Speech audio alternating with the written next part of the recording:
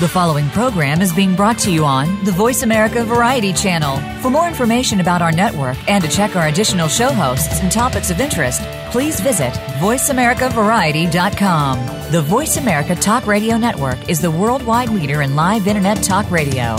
Visit voiceamerica.com. The views and ideas expressed on the following program are strictly those of the host or guests and do not necessarily reflect the views and ideas held by the Voice America Talk Radio Network, its staff, and management. The following program is for informational and educational purposes only. This program does not replace medical, mental health, or psychological diagnosis and treatment prescribed by your personal physician, psychologist, therapist, or other healthcare provider. Please consult your provider for diagnosis and care before beginning or changing any program or idea discussed.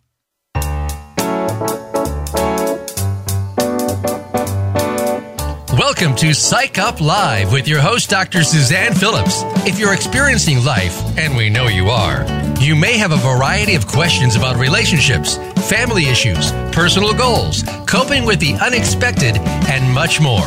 Today, you will hear some answers from a psychological perspective, and you may just take away something that fits. Here is Dr. Suzanne Phillips. Hello. I'm Suzanne Phillips. Thank you for joining me on Psych Up Live. Today we're going to be talking about making changes across continents. Our show is going to take us from addressing compulsive shopping in the U.S. to preventing HIV and AIDS with teens in Africa.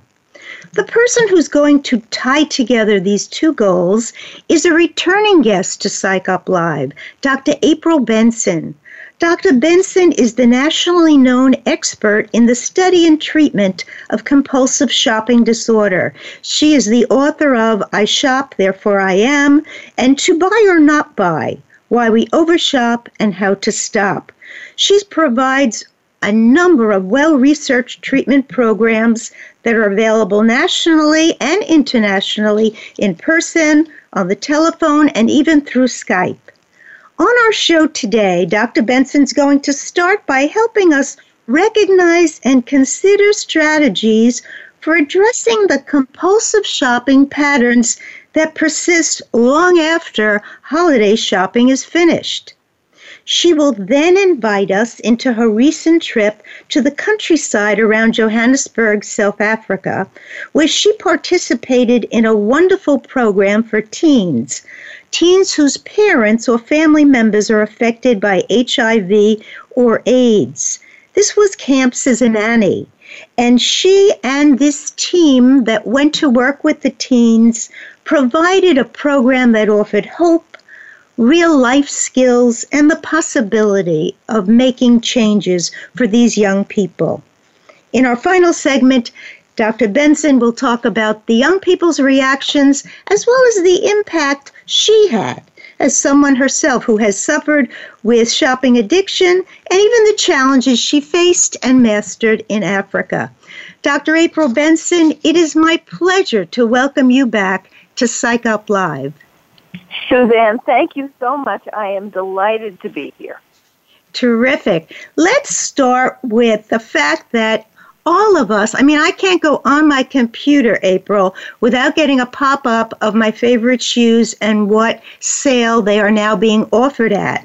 So the question is, how do we discern compulsive shopping from just thinking you could get a great post-holiday sale? It's a good question, Suzanne, and the answer is fairly simple. Compulsive buying is buying that leads to negative consequences. Normal buying does not. Mm-hmm. Compulsive buying may be triggered by emotional, interpersonal, occupational stress. Normal buying is not usually. Compulsive buying is usually something we do to enhance mood. Okay. So what about someone who has money and says to me, I believe in retail therapy. When I'm down, I go and I buy. And it's true, I have a tremendous number of shoes and pocketbooks, but I love them all. Would we consider that person a compulsive shopper? Only if there are serious negative consequences. Now, The person herself may not believe that there are serious negative consequences, but if we ask her partner, we might get a very different story. The compulsive buyer may be denying the effect on the relationship, may be denying the effect on their retirement account. So self-report is not always a reliable indicator. Now, would you say, so the warning signs that I might consider if I was a bit worried that my shopping was on the edge? I mean, I know one person who shops so much online, April, that she doesn't even open some of the packages. So I'm wondering, what kind of sign might I use to start to self-reflect about whether my holiday shopping is really way out there, and so is the shopping that I continue to do? There are many questions to ask yourself. Do you shop as a quick fix for the blues? Does something inside of you sometimes push you to shop? Do you feel high when you go on a buying binge? Do you buy things even though you don't need or can't afford them? Do you have a lot of unused or unworn items? Do you hide your purchases and your shopping trips from family or friends? Do you worry about your spending habits but still spend more money than you can afford? Now, would you say that both men and women struggle with compulsive shopping? We always think about women as the shoppers. Both men and women suffer, and maybe almost equally, especially given the proliferation of Internet shopping. Right. Men are big Internet shoppers. So there are many male compulsive buyers. Now, it may look a little different. The categories of what they buy may differ from women, but not always. And they may do less browsing than women. You know, women who are the gatherers of information as well. And men I think I've mentioned it before on your show, Suzanne, this off-Broadway play, Defending the Caveman. And in one scene, the man goes out and sees a shirt, shoots the shirt, and brings it home. The woman takes a big basket and gathers item after item after item, taking her much longer to do the shopping. But, again, depending upon the consequences, that man's shirt shooting may represent just as a compulsive purchase as the woman's gathering many items. Now, let me ask you if you have found this to be true as another sign. One of the studies, and it might have even been mentioned in one of your books because the books are truly terrific, mentioned that if I was going to the store and the person with me was a compulsive shopper, let's say, we'd both be excited about going to the store, but I would be excited with my shoes and I'd go home excited. The compulsive shopper is very, very excited and very, very heightened in arousal, but no sooner is the purchase made than they drop back down to whether it was the anxiety or the depression or the kind of emptiness they're feeling. Is that something you have observed? That is something I have talked about. You're absolutely right. Not only have I observed it, but we do have some research evidence to suggest that mood for the normal buyer starts at point A. It does improve at the point of purchase. This is for the normal buyer. And it keeps improving after the purchase. And just like you've mentioned, Suzanne, for the compulsive buyer, mood generally starts a little lower for the compulsive buyer than for the normal buyer. At the point of purchase, mood shoots way beyond the normal buyer's mood. The compulsive buyer's mood is better than the normal buyer's mood at the point of purchase. But the post-purchase is very different. As I mentioned, the normal buyer's mood continues to rise. Satisfaction with the purchase makes it rise even more. The compulsive buyer starts to feel anxiety, guilt, remorse, whatever. And after purchase, their mood drops precipitously, but not quite as far as it was before the purchase. So it is mildly reinforcing, which is what fuels it. I see. Okay, that's so interesting. And do you think that that's even true with the internet? When I hit, shop or send through, complete the deal, do you think that that same kind of up and down difference would apply to someone who's just buying something and someone who compulsively shops?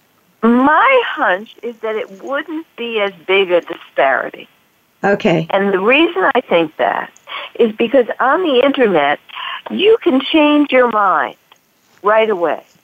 When you have bought something in a bricks and mortar store and you've now already brought it home, you've got to do something to get it back to that store where you don't have to if you bought something online and you have time to change your mind.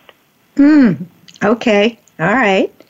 So let's go from that to, if we have listeners out there who are thinking, I think I'm a little bit of a compulsive shopper, or I'm a thrift shopper, but I have so much in my house now I can't move.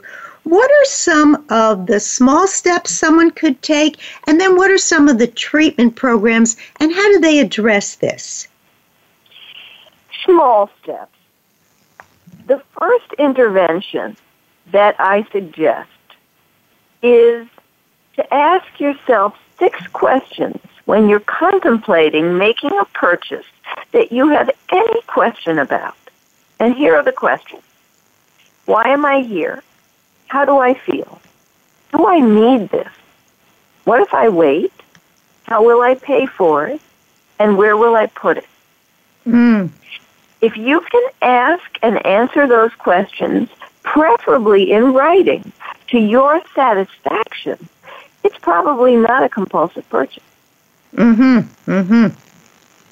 Now, I remember you mentioning on another show that some people even keep a card in their wallet as a kind of a guideline to just a pause button before they get to that register. Yes. Everybody who purchases materials from us gets a little laminated card in the envelope with the book or the journals that they order. It's also on my website. All you have to do is print it out and cut it, and if you want to laminate it, you can, but it's there on the website. It's terrific. So something you can print out, which we call the reminder card.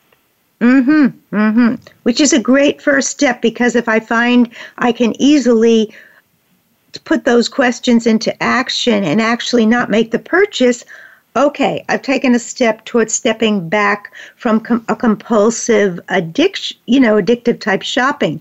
Now, if I just feel I'm completely out of control, I didn't know where to go or who to call, what's the type of program I might access online, or what do you recommend I read?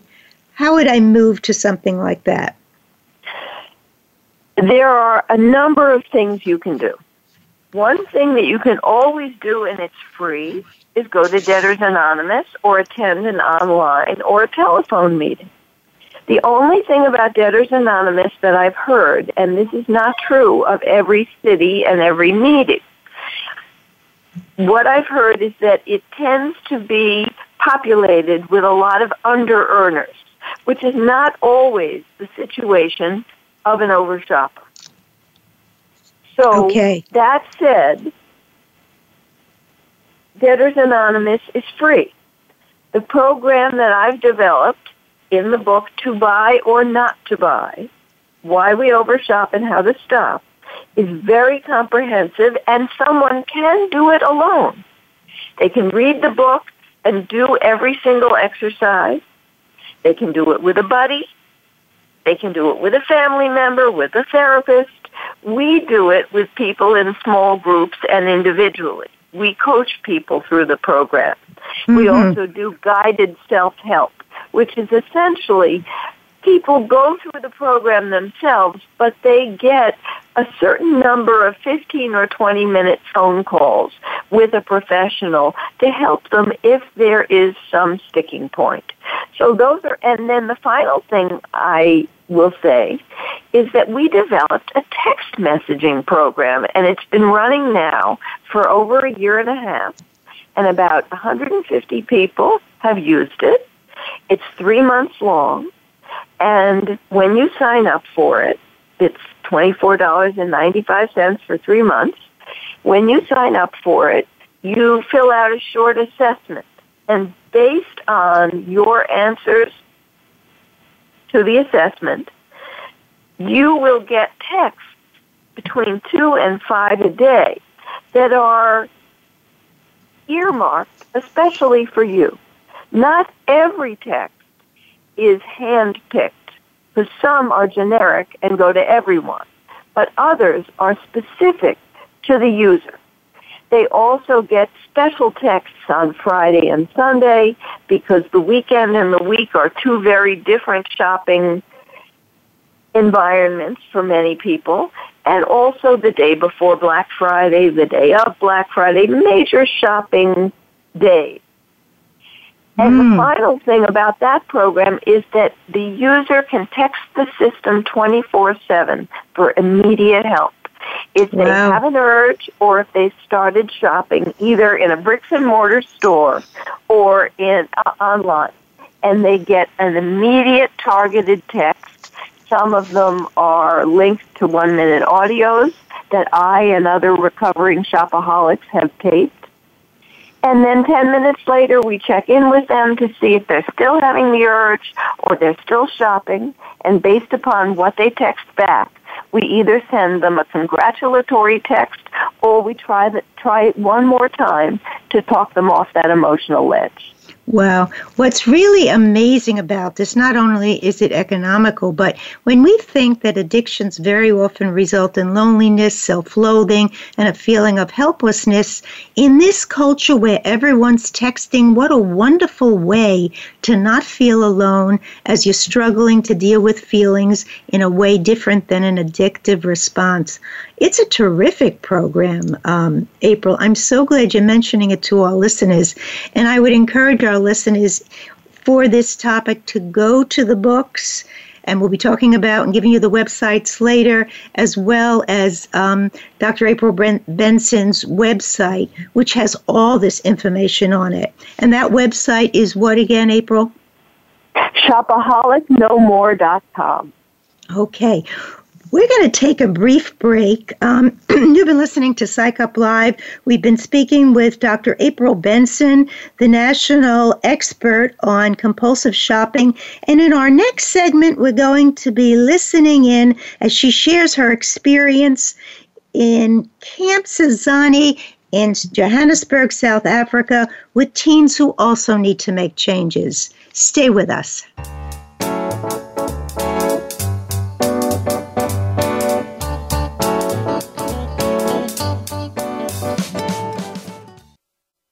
Streaming live, the leader in Internet talk radio, VoiceAmerica.com.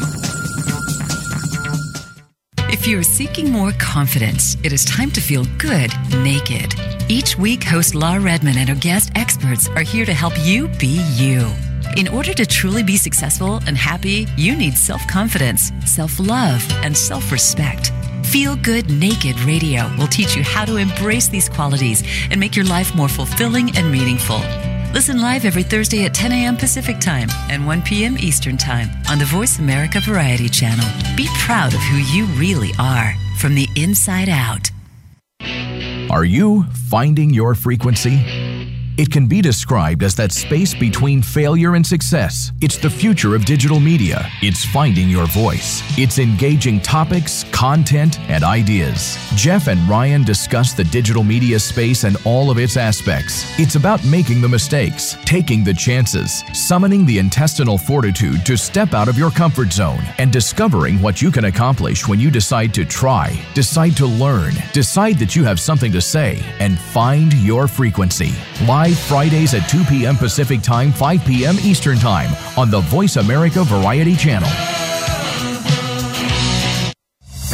Hoarding has become a tremendous issue worldwide, not just for those who hoard, but for the people who love and care about them. On Take Back Your Life, When Your Things Are Taking Over, host Elaine Birchall helps you to understand and get unstuck from the clutter in your life, no matter how severe. Our program brings you practical strategies to help you get started and maintain your goals. Listen live every Wednesday at 10 a.m. Pacific Time, 1 p.m. Eastern Time on the Voice America Variety Channel.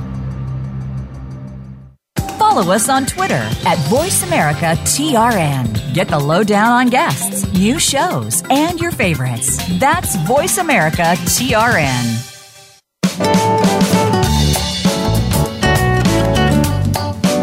You are listening to Psych Up Live. Join in our conversation today by calling Dr. Suzanne Phillips or her guest at 1-866-472-5788. That's 1-866-472-5788. You may also send an email to radiohostphillips@gmail.com. Now back to Psych Up Live. Welcome back to Psych Up Live. We're here with Dr. April Benson, who's going to really share her experience in Johannesburg, South Africa, working with young folks, teens who are dealing with parents or family members with HIV and AIDS, and a program that's very, very fascinating. I think it can be applied in other places to really not only offer hope, but to offer some wonderful experiences and some life skills. Dr. Benson, fill us in. Take us to Africa. Okay. I learned about Camp Sizanani close to 10 years ago because it is the camp that's run by an organization called Global Camps Africa. And the person who is the head of Global Camps Africa, Phil Lilienthal, was the director of Camp Winnebago in Maine, which is where my sons attended when they were of camping age. So I knew this man and his wife, and I knew what wonderful values they instilled by creating a particularly wonderful program for kids from 9 to 16. And I knew that when they were young, in the 1960s, this couple were in the Peace Corps in Ethiopia. Mm-hmm. And they started a residential camp in Ethiopia. So I think part of their hearts were always in Africa. And when Phil Lilienthal turned 65, as I understand it, he passed the mantle of the camp to one of his two sons, and he and his wife, Lynn, came to South Africa and started this organization. It's been going on for 12 years, this camp. 3 times a year when the kids are out of school. It's a 1-week experience. The counselors come 4 days early for training. And twice a month in the home communities, some of the counselors come Saturday afternoons to work with the kids. So there's continuity and there's a continuous supply of kids who are good candidates for wonderful coming to camp. And they keep the follow-up going. That's wonderful. Yes. They've even done some outcome research on the program, and it has had some very good effects. The kids learn critical life skills, HIV/AIDS prevention. They learn about sexually transmitted infection, about teen parenting, about the changes of puberty. They learn about decision-making and self-awareness. So that the life skills is the nexus of the program, the hub. In addition to that, every day each camper gets arts and crafts, drama, athletics, nutrition, yoga, and swimming. So when they're getting the life skills, what type of setting is it offered in, and how did they respond to it? Were they just lectures? Were they discussions? They were small group. They were both didactic and small group discussions. It was always a boys' cabin and a girls' cabin together. The teachers were wonderful. I have video of just wonderful moments where the teachers talked about the topic of the day and then were very skilled in asking questions of the campers, who were so mature and respectful and responsible with this material. These were 12 to 18-year-olds. These were not kids who were acting out. Nobody had to be put out of the room. Sure, sometimes there was chuckling, and that's all fine. But that's one of the things I most noted about these kids. They were so eager to learn and get and have whatever was offered. The thing, when I read about it, and I'm hearing you say this, I'm thinking how amazing these children are exposed to the painful side, the illness side of so much at such a young age, that to have the opportunity to speak with other kids and have information about the teen parenting, sex trafficking, etc., is such a valuable, in some ways, step forward and such a different step for them. And I'll tell you that I would say that often people think, well, how much could happen in a week? I've been so struck with week programs, even day programs, when they offer something someone has never had. And especially when you intervene or you mix the kind of message you are giving about the life skills with these wonderful other activities. Now, tell us a little about your arts and crafts. You were the person coming with arts and crafts from New York. So tell us what you brought and what you did.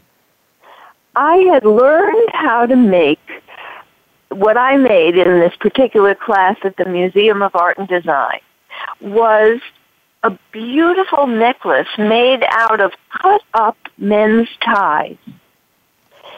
It was a fairly simple process where you would use something like a shoelace, or it could be a ribbon or a piece of seam binding, and you made a slip knot, and then you took your finger and you made a chain. Very simple. Doesn't take any equipment. And then you tie the end.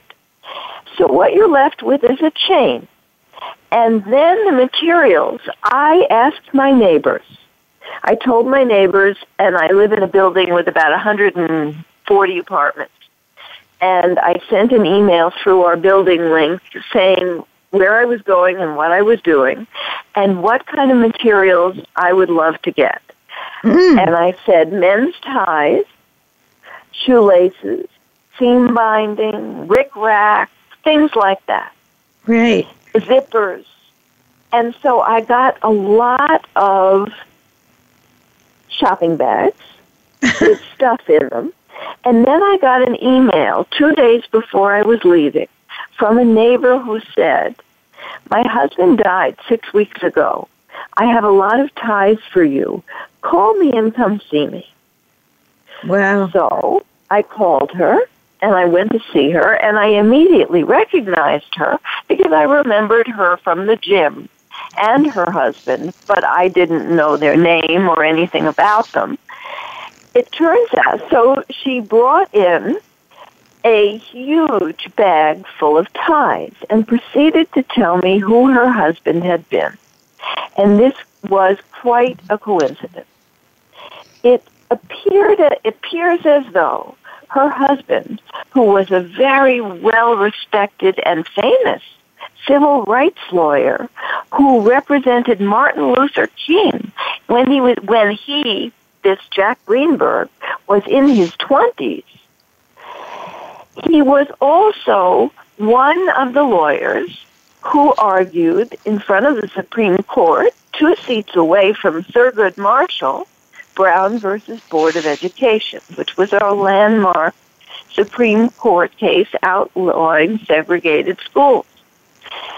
And the last piece, and the most relevant piece for this, was that this Jack Greenberg, who just died, was probably bore more responsibility for helping the lawyers of South Africa draft the post-apartheid constitution than anyone else. Wow. And this was just total coincidence. Well, it's such a magical story to think this man's ties were going to now be a way and a vehicle to have these children have some wonderful memories as well as learn how to be safe and have some future options. It's an amazing coincidence. How did they like making these ties? I think they loved the project because anybody could do it. You can use, some of the kids made headbands, some of them made ankle bracelets, some of them decorated their name tags, some used the lining from the tie and then kind of wove things into it. Kids did, and the counselors who did it during their training. So I had practiced twice before the kids got there, which was terrific. So all week long, people were wearing this art that they had made, and everyone had an opportunity to use a few of Jack Greenberg's ties in what they were making as a way of symbolically having a tie to their own constitution and their own freedom. Amazing, really amazing. And I'll say to our listeners, I will post it on Twitter and on my Facebook page that I did just receive a video from April, and she'll be posting it too, where when you see the counselors making the ties and singing and dancing, and just they are completely alive, and it's such a really fabulous group experience. But when you think about the history of the ties, as well as the reason why April was there, it really becomes meaningful. It sounds like it was a wonderful experience for these kids. I think for everybody. It's something, it's just unforgettable. I was able, in addition to teaching arts and crafts, I also taught them meditation. And that was something I had wanted to do. And I taught them a different kind of meditation each day. Give us an example. One day I taught them a little about sitting meditation. I taught them to feel their feet on the floor and their body in the chair, the gentle pressure of their clothes on their skin. And then I said to them, very still, feel the play of air on your hands and face. So that was one meditation. I taught them loving kindness meditation. We did the raisin meditation, which is a seminal meditative intro where you pretend, you can do it many ways, but you pretend you're from a different planet and you don't know what this object is that I've placed into your hand. It happens to be a raisin, but you don't know what it is. And you are a scientist from another planet, and you look at this object very carefully, and you look at the shape, you might want to put it up to your nose and see what happens when you do that. You might want to put it up to your ear, see if you can hear it. Anyway, eventually they put it between their lips, and they get in touch with what that feels like and whether they have an impulse to do something else with it. And then they put it on the middle of their tongue, and eventually they chew it, eat it, and swallow it. Did they share what the experience meant to them, April? Yes. Oh, yes. Yeah, great. Yes. Great. Yes. Yes. And at the final campfire, when I spoke very briefly, I did end my brief remarks with the loving kindness meditation, which they spontaneously repeated back. Oh, how precious. Yeah. Yeah, very, very precious. You know, many people have very positive memories of a summer at grandma's, certain vacations. And when people say, how much of a difference can 9 days in a child's life be, and you hear the elements of this program, you know that when it's so different from anything they've ever done, and it is wrapped in loving kindness, I think the impact is tremendous. I think so, too. I really do. I think it's changed me in ways I'm not even aware of yet. Mm-hmm. Mm-hmm. I think also the fact that you were coming and bringing this duffel bag, as you described it, with, I'll call it consumer items, given your specialty, is a consumer addiction in a way. Now they were translated into something that kids could use as symbols of this camp, of the life skills you were talking about, of the possibilities of preventing the AIDS and the HIV that their parents or families were suffering from. You know, everything starts to take on a bigger meaning than the literal tie or the particular item. But I think, as you said, it probably won't even all hit them, but they'll remember different things about it. As they go through their year and wait till that next camp experience. Yeah, now they can only go once, but they can follow up. This is all free of charge, of course, to them, and the camp is funded by donations, maybe some little grants, but mostly donations. So they get to go just once. But these kids, I think, are hand-selected and spotted as kids who could probably make great use out of what they get there. And it sure felt that way to me.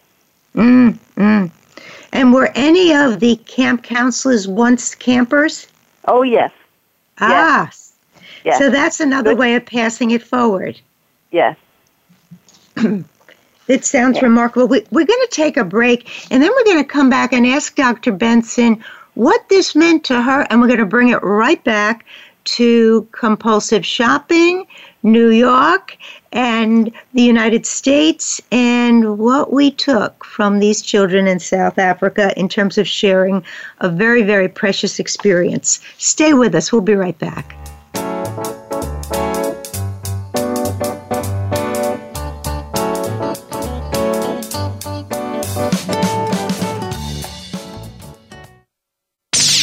The Internet's #1 talk station. #1 talk station. VoiceAmerica.com.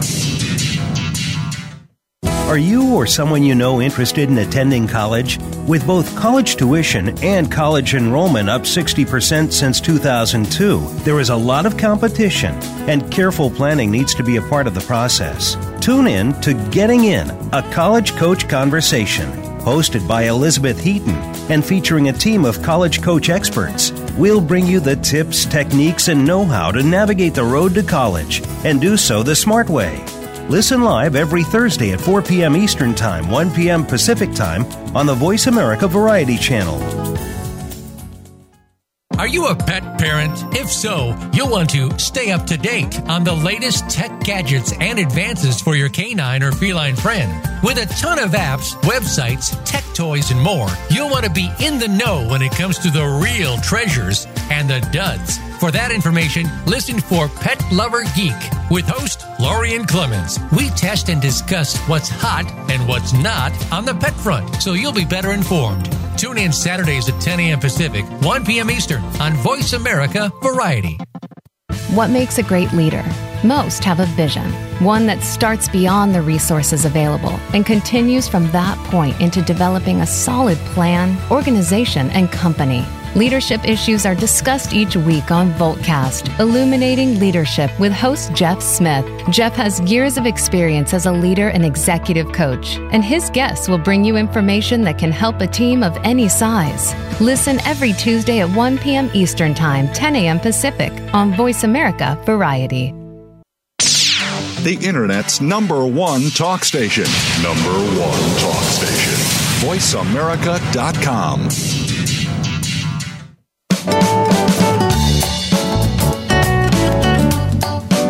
You are listening to Psych Up Live. Join in our conversation today by calling Dr. Suzanne Phillips or her guest at 1-866-472-5788. That's 1-866-472-5788. You may also send an email to radiohostphillips@gmail.com. Now back to Psych Up Live. Welcome back to Psych Up Live. We've been doing a wonderful show with Dr. April Benson. She's the author of I Shop, Therefore I Am, and To Buy or Not to Buy, Why We Overshop, and How to Stop. Now, we talk so much about giving and getting. Dr. Benson's going to share now that her giving in Africa with these teens really gave her quite a gift in terms of her challenges as a compulsive shopper. Dr. Benson, tell us what you brought home. I brought home a good deal of stuff. I brought home 3 baskets, 3 Zulu baskets. I brought home some beaded figures that were made in Cameroon. I brought home some things that were made in Kashmir. And I brought home some beautiful African bowls and trays kinds of things. The exchange rate in South Africa is very favorable to the U.S. dollar, and things were very inexpensive. So I was very aware how easy it would have been to buy 5 times what I bought. Maybe that's an exaggeration, but I certainly could have easily bought double what I did. And still, even buying what I bought, I've noticed some interesting things. I didn't look very carefully at the workmanship of the items that I bought. For example, I didn't realize until I got home that some of the little shells in the head of these figures from Cameroon were broken. Well, let me just stop to say one thing to our listeners so they have the context that I have and that you've shared so many times. So Dr. Benson herself is someone who got into this field because she became aware of compulsive shopping. So what you're hearing now is her ownership of her caution that even what she bought may have tempted her a bit. And I think that's what you're trying to share with us, right? Yes. Okay. I think one of the things I'm trying to say is that I got caught up in the beauty and the beauty of the price of some of these things. Right. And as a result, I didn't look as carefully as I might have looked at the workmanship. Mm-hmm. And I think if I had looked more carefully, one of the things I would have asked the guys, because mostly I bought things at markets, was for more of these little shells so that when I got home, I would have an opportunity to fix them. Mm-hmm. So this was a simple thing I could have done, but it just did not even occur to me because I didn't look carefully. I was kind of caught up in the moment, the price, the beauty of it, but I didn't look fully. They're still beautiful, and they're even beautiful with a few broken shells. But I wasn't even aware of it. So you're saying, and you correct me please, when you get hooked into a kind of compulsive shopping aura, the urge to have it sometimes out-trumps judgment, discerning whether something's properly made or whether it has a mistake. In other words, that's a little bit of the blinding of the addiction. Exactly. Totally. So I think that was something I noticed because it occurred there. It occurred I didn't really look very carefully at the workmanship on a couple of handbags that I bought and brought home. So I noticed my own impulsivity clouding my judgment in certain respects. So if you were going to speak for other listeners out there who have noticed this, what's the lesson learned when you stop and pause and think, whoa, what was I thinking? I was caught again. What is the lesson learned? Where do you go with it? Help us understand how to use it. Well, I think my hunch is that having focused on this now in this way, I am going to be much more likely to look carefully at what I'm buying, to look more carefully at it than I have in the past. So and that I you think move. that also, I think part of this has to do with stage of life as well. I don't want to keep adding things. Right. So I need to be very discerning with the things I do add. That makes me think of a number of people who have said, and this still becomes a problem, they're compulsive shoppers, April, but they just explain it away by being grandparents who hand it to everyone. But then the adult children are saying, please do not bring more things here. Yes. That even though you're not keeping them, it's really putting a pause button and bringing feelings and thoughts to deal with feelings into that initial impulse. So it's so interesting that you're so open and honest about even taking a look at your experience in Africa from the eye of a compulsive shopper. Tell me overall, emotionally, what you took from your experience with these young children, their counselors, the teens. What did you take away? I took away how much, how loving and goodness is there everywhere. You just have to see it. Yeah, it's such an amazing thing, I imagine, to see, and on the video people will see it, the happiness and the laughter, and that people don't need a lot, but they need to be safe, they need to be helped, and they need each other. One of the things that April shared at the break was that one of the little or youngest campers made a little video, a thank you video for her, and she's going to send that. She's going to post it. I'm going to post it on my Facebook page. I'll try to post it on my host page and on Twitter so that you get even a closer feel for what April Benson was part of when she went to South Africa to help these young people. Sometimes the thing we take away is the power of the human spirit to go on and to laugh no matter where you are and what you're facing. Yes. Yes, in the last couple of years, that has really emerged. And I think that we now have a lot of research that suggests that if we focus on what makes our hearts sing or what we feel grateful for in some detail, it has a protective effect on the lifespan.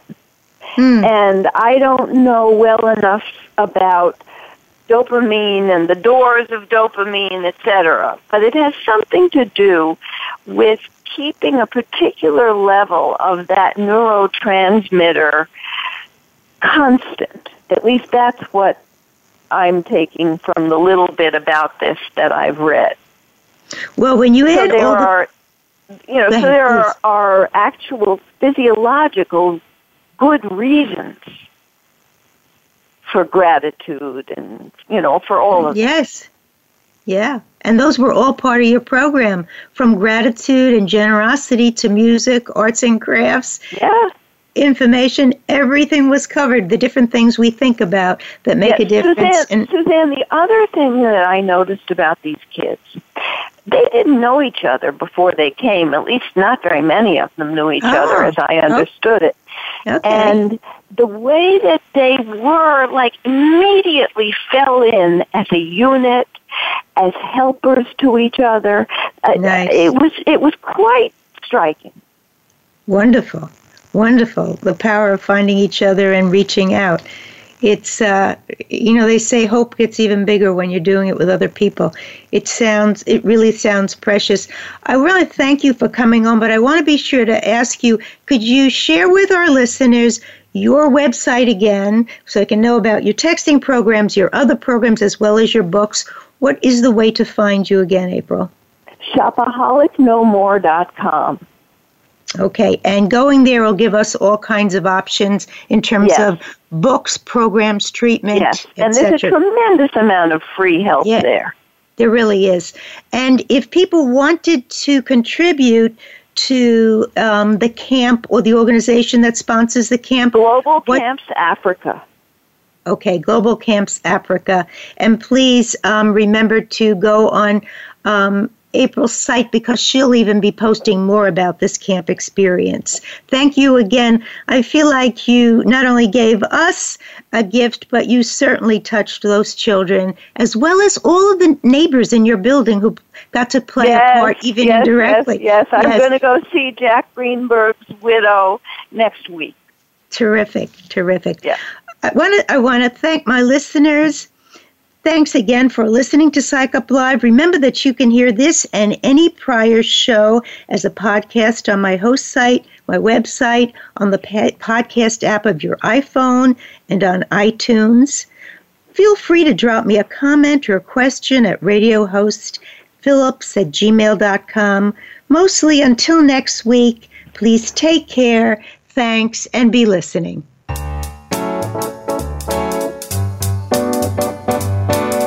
Thank you for tuning in to Psych Up Live. Please join Dr. Suzanne Phillips for another edition of our programming next Thursday at 11 a.m. Pacific Time, 2 p.m. Eastern Time on the Voice America Variety Channel. We'll talk more next week.